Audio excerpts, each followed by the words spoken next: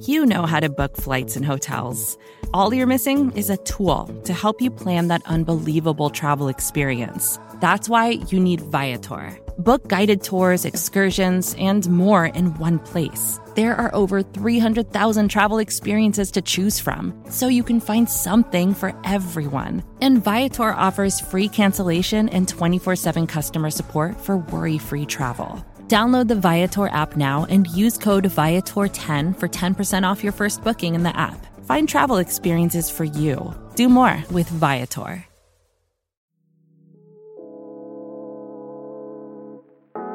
Hi, this is Jim. And this is Max. Check out our podcast, The Step Over, the Liberty Ballers Podcast Network, for all of your Sixers needs. Player analysis, game breakdowns, who would look coolest in a headband, and more. Subscribe to Liberty Ballers podcast feed on iTunes, Stitcher, Spotify, or wherever you get your favorite podcasts, and check out The Step Over, a podcast about Sixers basketball. Mostly.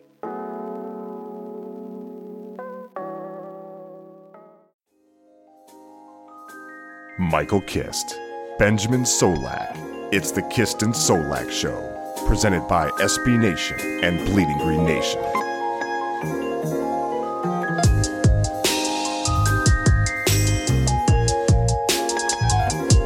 You are flying high on the Kist and Solak Show, episode 42, take 2. Shut up. I am your host, Michael Kist. You threw me off too. Brought to you by SB Nation and Bleeding Green Nation. Follow me at Michael Kist NFL. As always, joined by the doggone best co-host in the game, up for debate right now. 8-year streak without a bad day. He is Benjamin Solak. Follow him on Twitter at Benjamin Solak. That's Solak. Ben, how you doing, brother? Nice to see you again.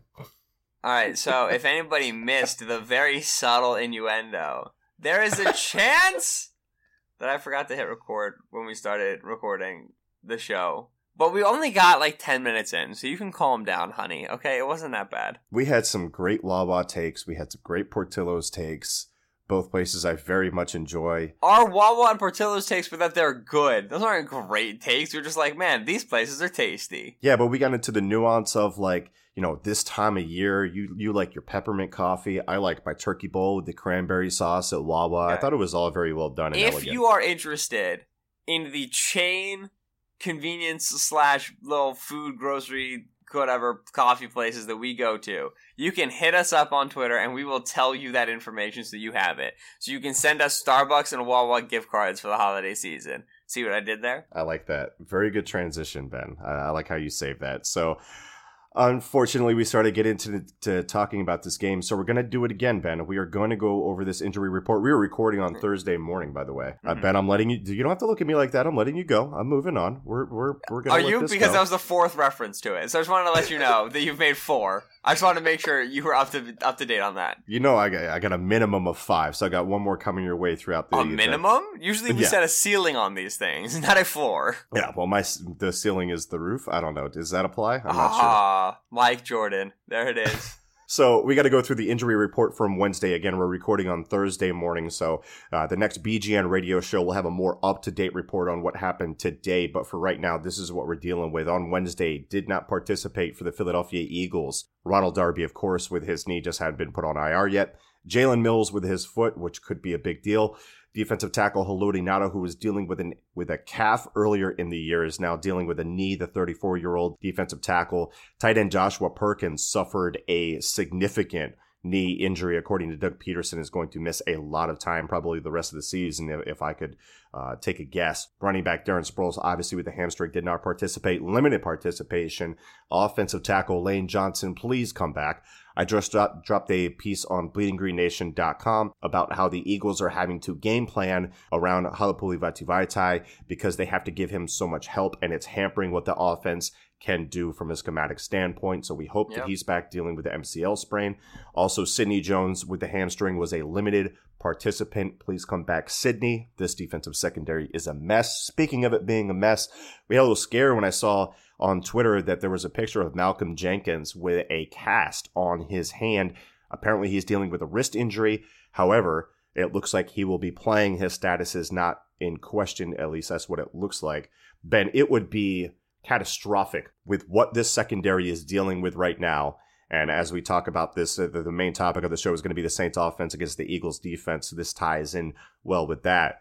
But if Malcolm Jenkins, can you imagine what it would be if Malcolm Jenkins was out for us? We destroy the franchise. We put 7 defenders on the field. We just say, listen, we're not even playing with the secondary. All right? Because that would be better defense than putting out Chandon Sullivan, Rasul Douglas, Trey Sullivan, and Corey Graham. Literally, if they put that secondary out, so 32, 39, 37, and 24, your average Eagle fan recognizes how many of those players? Oh, geez, man. 1 or 2, maybe? Probably it's like a little bit more than 2, because you have most guys can recognize Sewell and Corey Graham, and then a few people are getting Trey Sullivan. No one's going to know who Chandon Sullivan is. So yeah, 60% of that secondary will be recognized by the average Eagle fan, which I'm not even trying to disparage Eagle fans and say y'all don't know the team.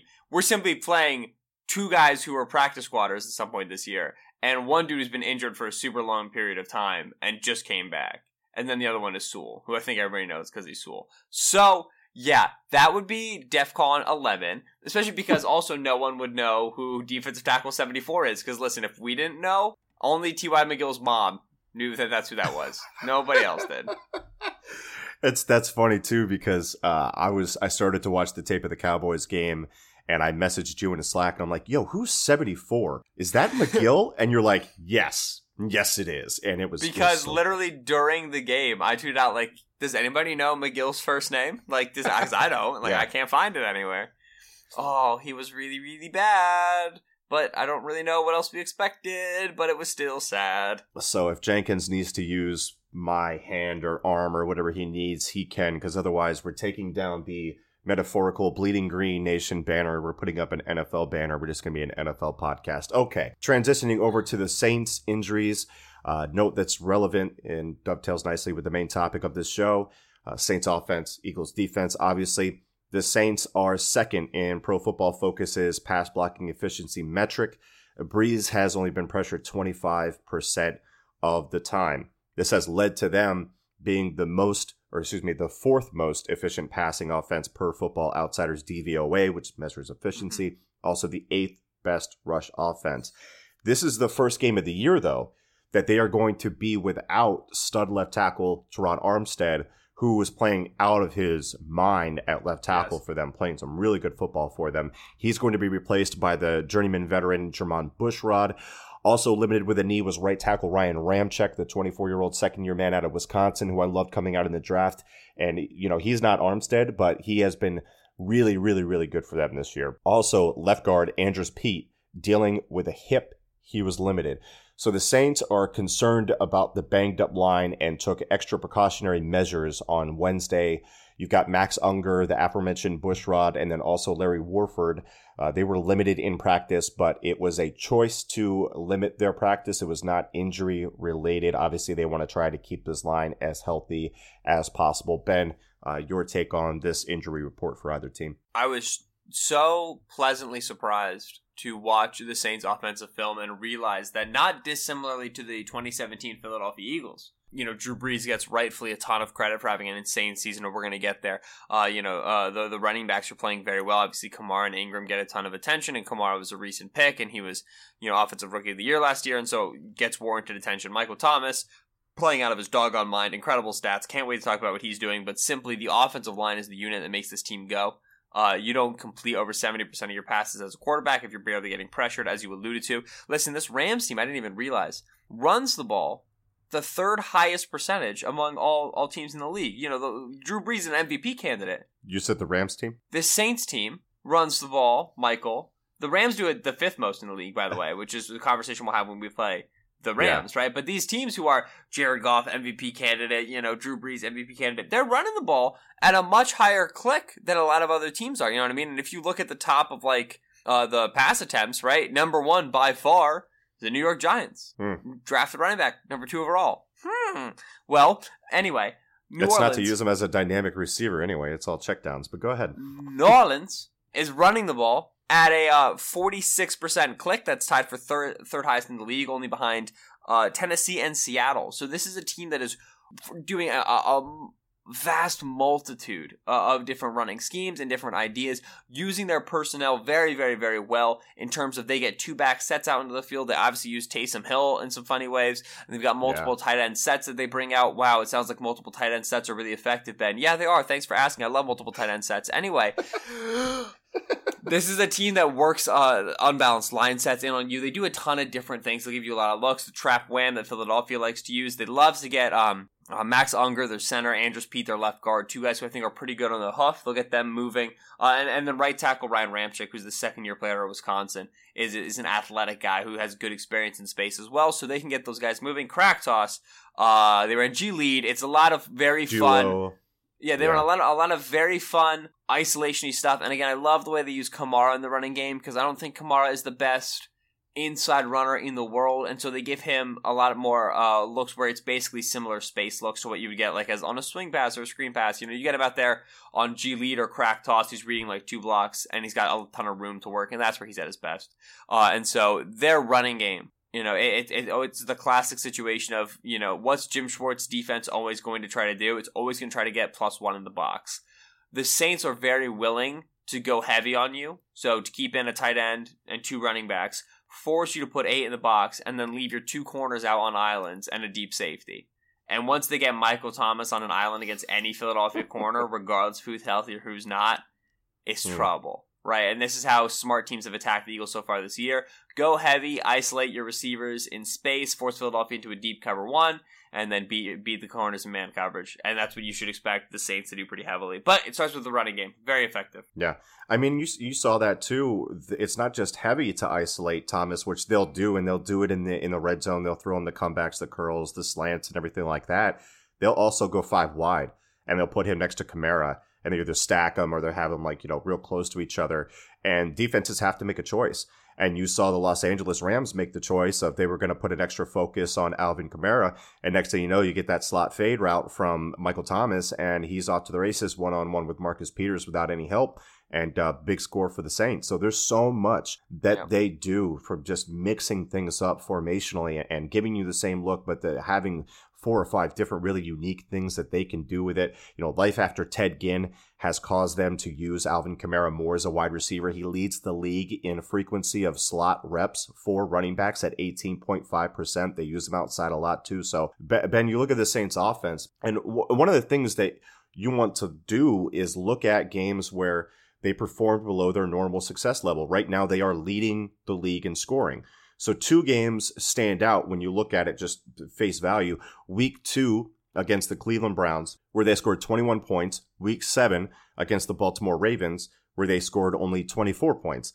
Those are the only 2 games where they went under 30 points as an offense. Now, there's a major problem with this beyond the particulars of those 2 games. First up is the fact that the Ravens game was played outside for his career in a dome versus playing outside. Brees completes 5% more of his passes, has a 12-point higher QB rating, and almost a full yard more of yards per attempt, averages 60 more yards per game, and has a much better touchdown to interception ratio. Going further than that, a study done by Pinnacle.com a couple years ago took a look at league-wide scoring from 2003 to 2015 and found that dome and retractable roof venues averaged 3.8 more points per game, and the correlation was found to be strong enough that during that same period, Vegas averaged 3 points higher with their over-unders when a game was being played in a dome. It makes a difference. By the way, this game is being played in a dome.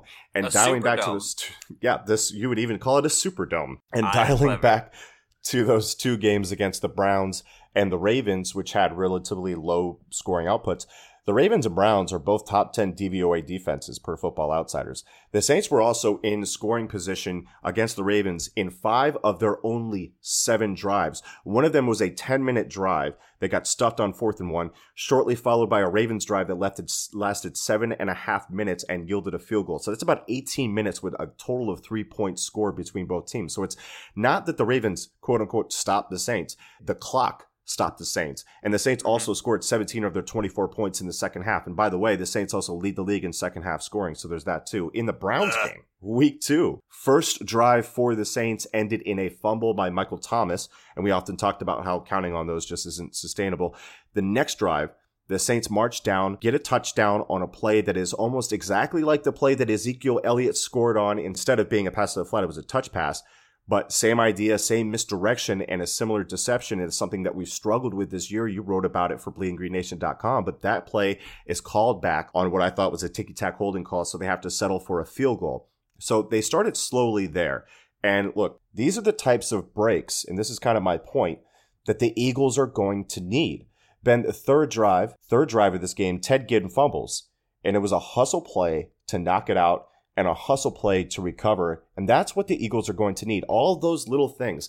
And they've gone wrong for us a lot this year, and that's part of the problem. But if we're being honest with ourselves, and I think we are as a fan base, I think we recognize this defense is in trouble and the Saints are rolling. We're going to need help from these types of plays, from these types of breaks.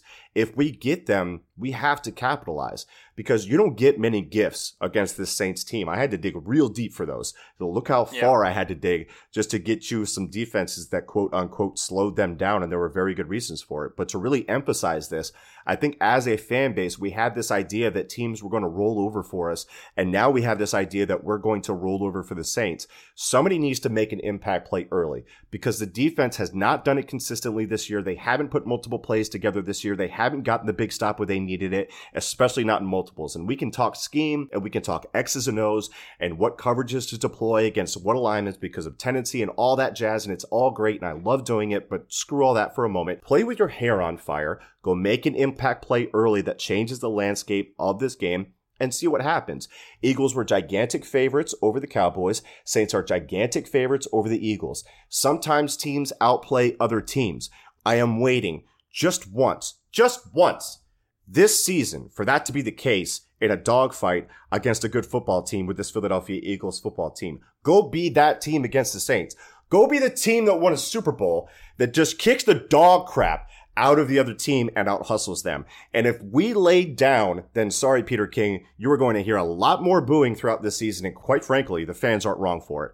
So Ben, also fourth possession of the Browns game, 44-yard missed field goal. You need those breaks. At this point, I will take lucky over good any day of the week. Be in a position to make a play when you have a chance to be lucky. Ben, the floor is yours, pal. No, I absolutely agree in the sense that as good teams are more lucky typically than we like to admit. Bad teams are typically more unlucky than we like to admit, simply because we want to be able to have reasons for things. You know, if there are no reasons for how teams perform, we don't have jobs. So we kind of need that to be the case. But there's more fortune to it than we like game of inches, and we deny that. We kind of smooth that over in our heads to make it a neater correlation so we can feel good about ourselves. If you want to subscribe to that idea, Mike, Philadelphia is a 9-point underdog, opened as a 7.5-point underdog, currently a 9 by the last lines I saw. They have not yet lost a game this year by more than one possession.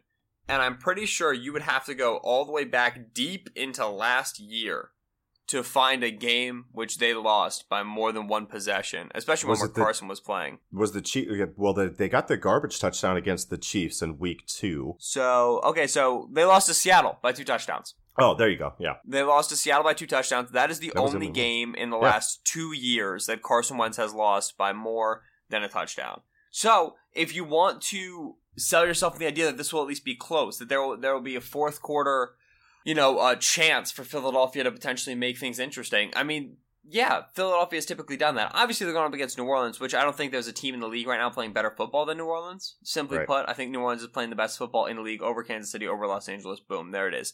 But Philadelphia plays teams close. Now, if they're close, then you're back into a situation where Carson Wentz may have another game-tying / game-winning fourth quarter drive opportunity.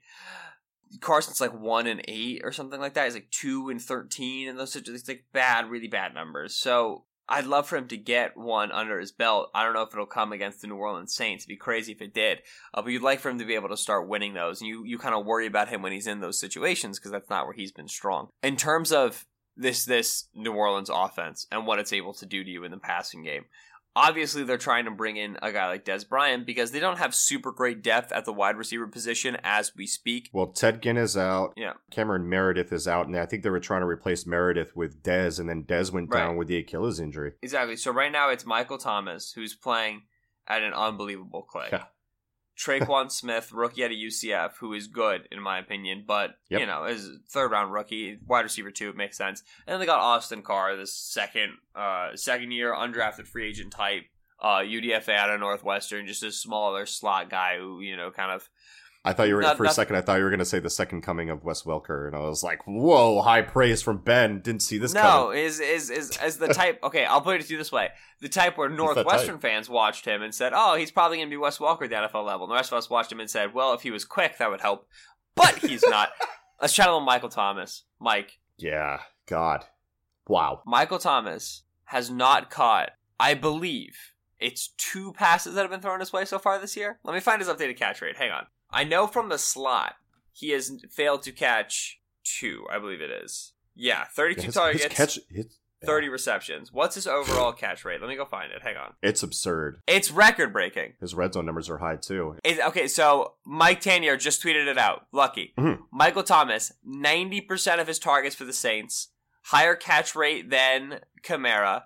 Michael Thomas could drop his next 10 targets, and he would still have the highest single-season catch rate for a wide receiver. Ben, get this.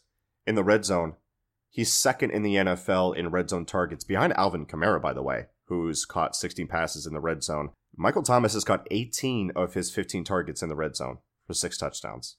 All right, when things are supposed to be more difficult for the offense. Saints tweeted this out 2 days ago.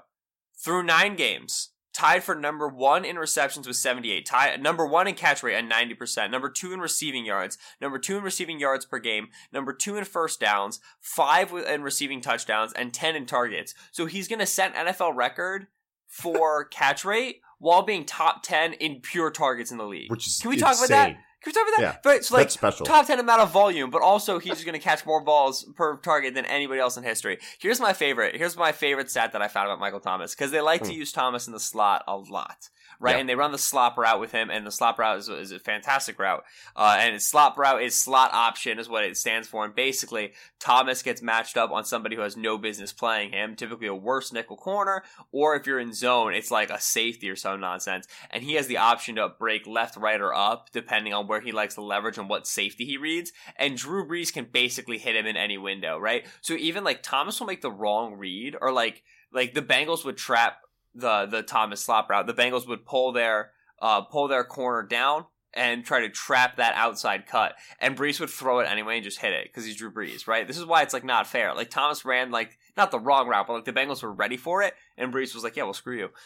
So Michael Thomas from the slot. He's 3rd in the league right now in receiving percentage with 93.8, okay? Uh-huh. Only beaten by Brandon Cooks and DeAndre Hopkins. Go on. I'm looking at it. He also leads the league in yards per route run from the slot. So we're talking about a guy... 4.36 yards per route run. I just pulled this up. That's insane!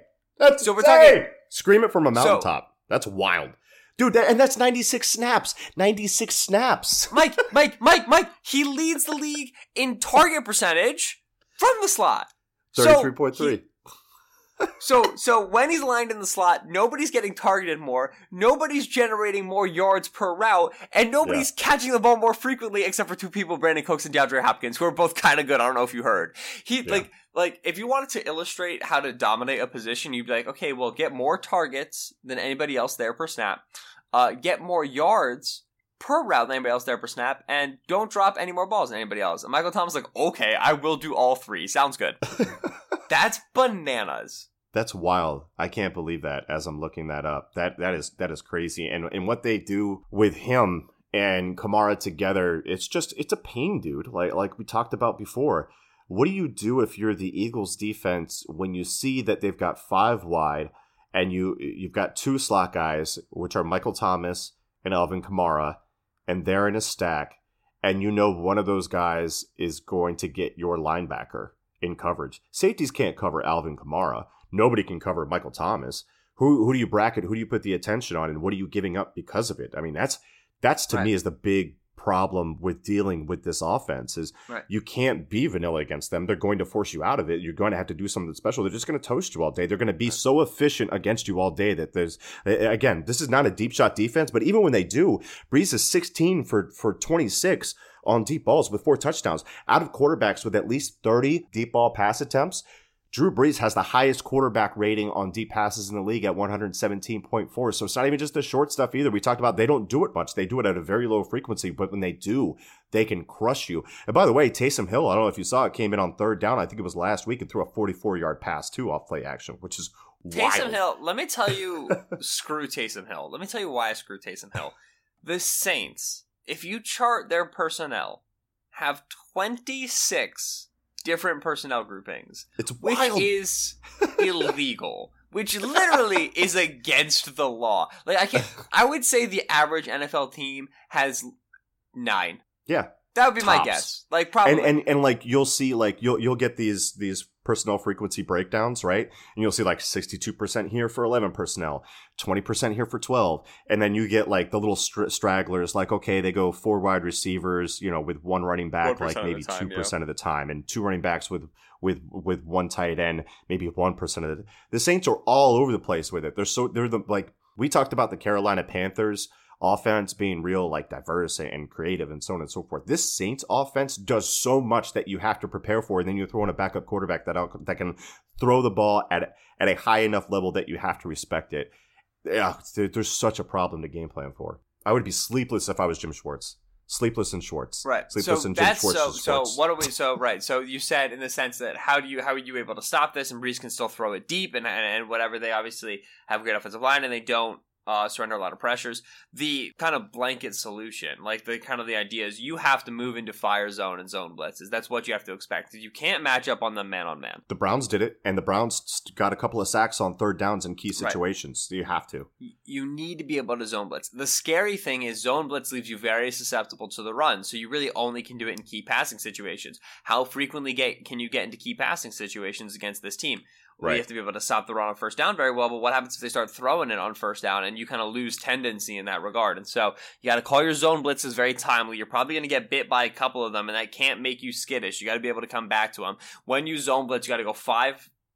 You send 5, drop 6, 3 under, 3 over is what you got to look like, especially because you're going to be getting option routes from Thomas. You're going to be getting option routes from Kamara underneath as well. And so you need to drop into those zones and then very quickly get connected, which is an insanely difficult ask. And when you drop into zone blitzes, very often, the whole idea behind zone blitz is like, oh, look, we're sending a corner and a linebacker and dropping a defensive end. Look at us, we're crazy. Yeah, well, that defensive end is going to be the guy who's covering Alvin freaking Kamara, so, this is not as great of a situation as it seems.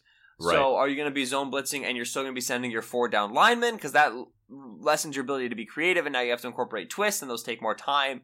But your schema to defeating that Saints attack that can be very quick and can be very multiple and can be very high percentage is going to be zone blitzes, so that Brees doesn't know where pressure is coming from at the snap, and so you get guys dropping into zones they don't expect. That would be number 1. Number 2, we talked about Cincinnati trapping the slot option route, the slop route. Philadelphia ran a lot of cover 3 cloud against the Cowboys. I think it's something that you're likely going to see again. When we say cover 3 cloud, what are we talking about?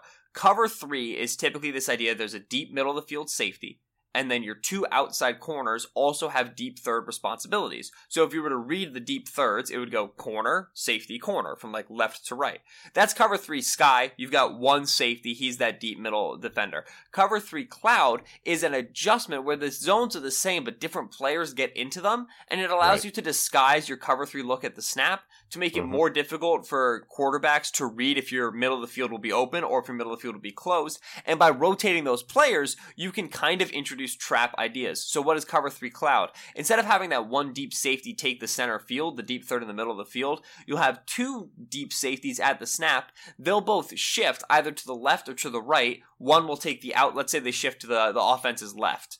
Then one takes that left deep third. The other one takes the middle deep third. And the corner to the offense's right drops into the last deep third. That frees up the other corner. Remember, in traditional cover 3, both corners are dropping. That other corner can now play the flat zone, the underneath flat, which has to be covered in cover 3 that typically would be covered by a linebacker or by a slot corner in traditional cover 3. So you're getting a cover 3 look on the back end, but one of your corners, the offense's left side, we're saying in this example, gets to stay down in the field on the flat. And that gives him the opportunity to read, because he's covered behind him. Deep third is covered behind him. Gets him the opportunity to play with a lot of freedom in that flat zone. So if you're expecting a slot option route to the offense's left-hand side, and you call cover three cloud, you can drop that corner into the flat in a way that perhaps, if you disguise the coverage well enough, Breeze and Michael Thomas won't expect. This is how similar to how you saw Cincinnati trap it. Cincinnati did a little bit differently, but what we saw from Philadelphia's defense in recent weeks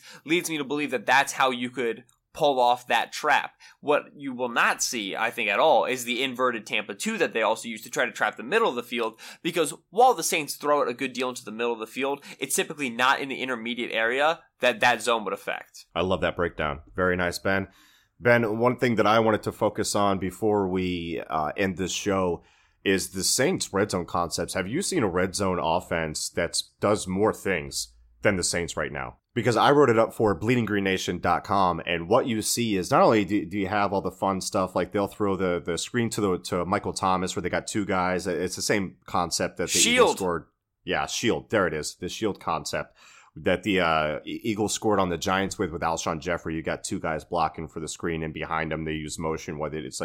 It's fun. They use the biggest thing for me is the fact that Jim Schwartz is going to have to prepare, and we've already alluded to him, but for Taysom Hill inside of the red zone, it's not just one concept with him. I think people don't realize how many different concepts they have with him. So they've got the read option. They'll run duo with it. They'll run QB power with him. They'll run straight outside zone with just Taysom Hill taking a direct snap. They'll put him wide out. They'll have Drew Brees as a wide receiver. They'll put Taysom Hill in tight doubles and have him block safeties. They'll do all of these different things with him. And last week against the Cincinnati Bengals, they threw in yet another wrinkle, and they threw in a deal where it was going to look like QB lead, and he ends up throwing a jump pass and just missed tight end Benjamin Watson on it. So there's so many different things when Taysom Hill is in the game, and he's just capable enough as a quarterback, as a thrower, that you really have to respect that aspect of his game, because every week it's like they throw something in new. Ben, against the New York Giants in the red zone,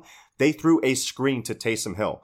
Like, there's so much that you have to prepare for, and you throw that in with the stuff that we already talked about, the isolation routes to Michael Thomas and Kamara as a runner, and then they'll throw in stuff that'll mess with a secondary with the Eagles that is going to experience communication breakdowns because they're not used to working with each other. Probably the first time they're really working with each other as starters. And they throw in all this switch release stuff from tight sets. And I even put in the article, one concept was called Skinner return burst, where they intersect each other a couple of times throughout the initial route stem, and they play against your rules and banjo coverage, and can be really confusing for a defense to deal with. And there's elite talent there too. There's so many different things that they can do to you. And it's just Jim Schwartz, for me, he should show up to this game, gigantic bags under his eyes, because he's got to be watching. There's so much to digest with this team and to game plan for, and then trying to communicate that and have your team ready for it when your secondary includes Chandon Sullivan and Trey Sullivan and like old butt Corey Graham. How do you deal with that? So, Ben, what did you see from the red zone offense? If I missed anything, because again, there's so freaking much. So this is right. This is the key point. I don't know if you remember. So there was a clip that went around last year, and it was of the New England Patriots offense. It was of the New England Patriots defense in a red zone situation where they were lined up with a certain personnel, and it was a personnel all year that they had just blitzed out of, like, constantly. They just sent 6, and they were winning a game by like a bunch. It was late in the game, and Belichick put that personnel out on the field.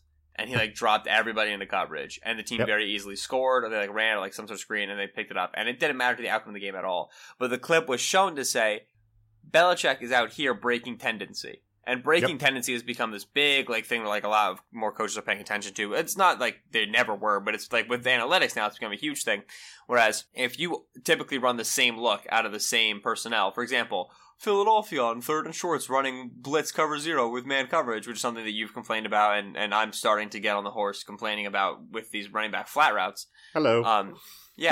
In a game in which there is little consequence regarding the result of the play. By the way, is that what I sound like? Is that like that dopey look? No, I've been working on that voice that's my voice for literally everybody, okay? Let's not act like I worked on that here. Well, you nailed it, bud. I'm proud of you. Continue. If you are in a play without consequence, you can tout out that personnel that has a very strong tendency to it and run a play call outside of tendency, and it dilutes the numbers. So when teams look back and they say, oh, out of 12 personnel at the goal line, they ran the ball 75% of the time. Well, if you get 4 passing plays in there, you're really not in the red zone that often. You know what I mean? You can get that number down to 60%. Right. Get that number down to 65%. Anything helps. And you're at the point now where the correlation is not as strong and the defense can't be as prepared. This anecdote goes to show the most valuable thing about Taysom Hill, who I hate and resent a great deal, is that he breaks tendency. Yep. He's a good athlete. He brings nothing in terms of passing, running, or receiving that they don't have from other players. He brings no skill to the table besides his multiplicity, which is also like greatly exaggerated. Like, he's not like this, which is being slightly athletic and slightly accurate, right. But just enough. By pro day numbers, he's actually like pretty athletic. He's a good athlete, but what doesn't matter is like, when you're talking about him as a runner, if we compare it to like running backs, that's NFL level. He does not have NFL level passing ability, NFL level running ability, or NFL level receiving ability. Right. But because he has all three to a similar degree, he has NFL level multiplicity, and this is what causes the problem. It is so difficult to get a tag on to get tendencies on the Saints red zone offense because they put Taysom Hill in there and they do the wackiest I have ever seen. Right? It's just like they got they put on a 3 quarterback set at one point or something like that. They had Bridgewater in there for God's sakes. Right? Like what? How do you I have no idea how to chart that. I don't know what that means. Like that's a different language. It's you can't get a peg on what they're going to do, right? So you get into the red zone and you're immediately on your heels because, you're standing there with your little personnel cards. You get your guy charting on the sideline, getting ready to all right, they're in 12 personnel. And they send out 3 quarterbacks and one of the quarterbacks is probably a tight end actually. So what is it? What do you say? What are they going to do? They could be empty. They could be heavy. You have no clue. So there's you run your base goal line defense and you get beat. And then Ben, while you're trying to figure this out, while they're coming out of the huddle, Drew Brees sees that you're slacking trying to figure out who is who. And he quick snaps. And then they quick snap. They have 3 touchdowns this year off quick snaps, and they'll even do stuff where they'll come out in 5 wide, and Kamara will lazily motion like he's going to be a running back line up to the left. And then while the defense is communicating on their heels, boom, you saw it against the Vikings, a little touch pass and a touchdown. You have to be prepared as they break the huddle for all of this wacky stuff. It's insane to me. So Ben, I had multiple moments where I was charting the Rams offense where I was kind of screw this. And none more than when they came out on the first play against Cincinnati, on whom they would eventually hang 51 points. Yeah. And they ran split zone. Yeah. With Taysom Hill as the H-back who was blocking. Yeah. Right? How dare you? It's the first play of the game. What are you doing? How obnoxious. That play is 1 bajillion percent we're going to open with this play. This is the first play of the script. What do you guys want to do? What if we start with 2 quarterbacks, but we have 1 block? Are you kidding? I was offended. So with all of that in mind and the pain in the butt that dealing with this Saints offense is going to be, you hope they get too wacky for their own good and they leak some points and some efficiency that way. But you look at this line, it's at 56.5 over under. They're expecting a shootout here. The Eagles, I'm looking at no free ads, but the site I'm looking at has the Eagles at 8.5 point dogs. So they're still a little bit late to react to the trends because it's at 9 now, you said, from what you were looking at? Yeah, last number I saw for Action Network, which is how I track lines, had them at 9. I'll check right now. I'm going to just do some quick math on that. I'm going to call it 32-24 is what Vegas is roughly saying it is. It's close enough. Ben, over under 32 points for this New Orleans Saints offense in the Dome. Man, I have no idea how they stop. Like I said, fire zones, what you're looking at, but I really just don't know. You gotta get lucky. We're at a point where, listen, obviously, here's a question. Actually, I meant to ask this earlier and I forgot to, but I'm very interested to hear your thoughts. So, Sidney Jones is back. Hypothetical. He's been playing in the slot. You need an outside corner. You'd like for Sidney to eventually be able to give you outside corner reps. You'd like for him to have that versatility. So you think about maybe playing him for his first time at outside corner. Listen, Thomas lines up in the slot a fair bit, so he won't always get Thomas. Okay, whatever. You have no Jalen Mills, so your only other corners are Rasul and Avonte Maddox and Shannon Sullivan. Do you consider having Sidney Jones mirror Michael Thomas? None of your other corners have a chance against him. None of them right? do. Sidney's the only one with a chance in that situation. Sidney can, if you're going to play Sidney on the outside, he's going to see Thomas anyway. He's better in the slot right now. Thomas is going to go into the slot. It would be super fascinating to me if Sidney did well in that position. And I'm talking a good game for Sidney in that position is like 13 targets, 8 catches, 75 yards, and you could even give up a touchdown. I would be like, yo, Sidney kind of held up pretty well in that situation against Michael Thomas, who we talked about being insane this year. You know what I mean? No, absolutely. It's to me, it's just the sense of like, if you want to communicate to the team that you are still doing everything you can to win, you probably like what's your best bet at corner? Is it maybe you want to play Maddox when he's in the slot and Sidney when he's outside? I mean, you could do what they did against the New York Giants, where they had a lot of cone bracket on him. No matter where he was, no matter where he is on the field, you put Maddox over top and on the inside. See, I firmly disagree with bracketing Michael Thomas. I'm going to tell you exactly why. Hit me with it. Because Corey Graham and Trey Sullivan are going to get burned on a double move, and you have nobody to tackle him. No, not Corey Graham. I'm not bracketing with Corey Graham. You can't bracket with Jenkins, and you have Corey Graham and Trey Sullivan, your other safeties. We can put back there. You can put Maddox back there as your free safety again, and bracket with Sidney Jones and Maddox. Michael Thomas is going to have like 2-3 inches on both of them. Here's what I think is a terrible idea. Tell me the terrible idea. Thinking any of our ideas are going to stop Michael Thomas. This is true. But this is what has to have been happening in the building for the past 2 weeks. All right, like what are we gonna do for this guy? So yeah, I thought about like, all right, bracket him. But then number one, you're pretty much forcing yourself into man coverage elsewhere, which means either Bradham or Jenkins on Kamara all the time, which is going to be the only other thing that scares me about that is Kamara. It's not like they have like a deep, but like I like Traquan Smith again, but he's a rookie, a 3rd round rookie. I get that. You can devote those resources to Michael Thomas. Your main issue then is Kamara. Or do you take like the New England Patriots approach to stopping the Rams, knowing that the offense really does through the run game and through the pass game throw through Alvin Kamara? Do you dump your resources there and, I don't know, shade your deep coverage that way, not necessarily a bracket towards Michael Thomas's side? Like, would that be more effective, trying to take Kamara out of the game first and just being more preventative against Thomas? When Traquan Smith buries Traquan Smith Sullivan, big breakout game. When Traquan Smith just absolutely buries Chandon Sullivan for like 5 catches, 160 yards and 2 touchdowns, right? 90 yards of which came on 2 go routes. Yeah. We're going to look at it and be like, well, there was no freaking answer, right? And this is why the Saints wanted a Des Bryant so badly. Because like, obviously I think Smith has been playing well. I think he's okay. Yeah. He's never had a game with more than 3 receptions. I acknowledge that.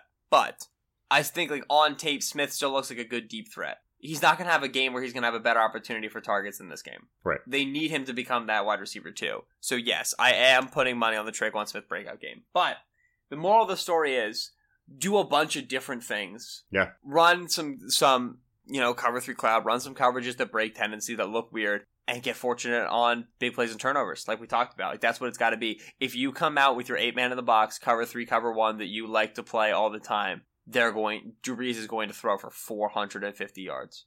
Bank that. Like it will be a bloodbath. We do not have the personnel to do that right now. Ben, I think that covers it.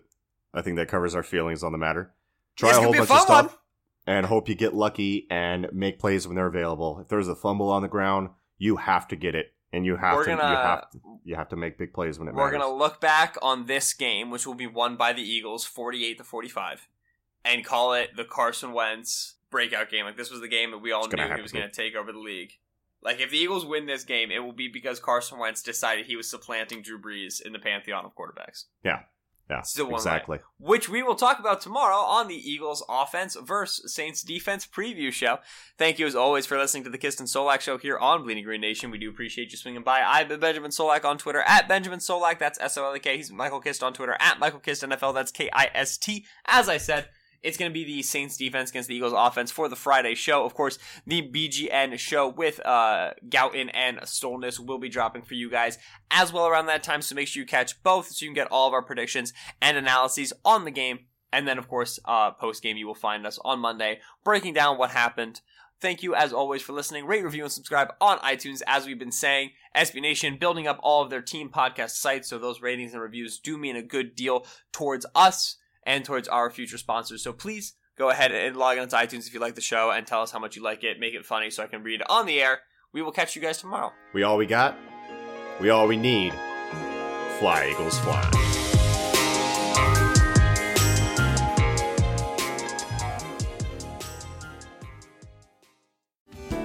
Hello, I'm Spencer Hall from SB Nation, and I want to tell you about my new show, It Seemed Smart. It Seemed Smart is a show about people doing things that, for some reason or another, seem smart at the time. Those things might include doing a little cocaine and driving a bike up a mountain. Or, I don't know, maybe racing 100 miles per hour across the country in the middle of the night with no one's permission. Or even stealing a bat from an umpire's room in a Major League Baseball park. Check it out, and if you like it, tell a friend. I'm Spencer Hall. Don't do anything smart.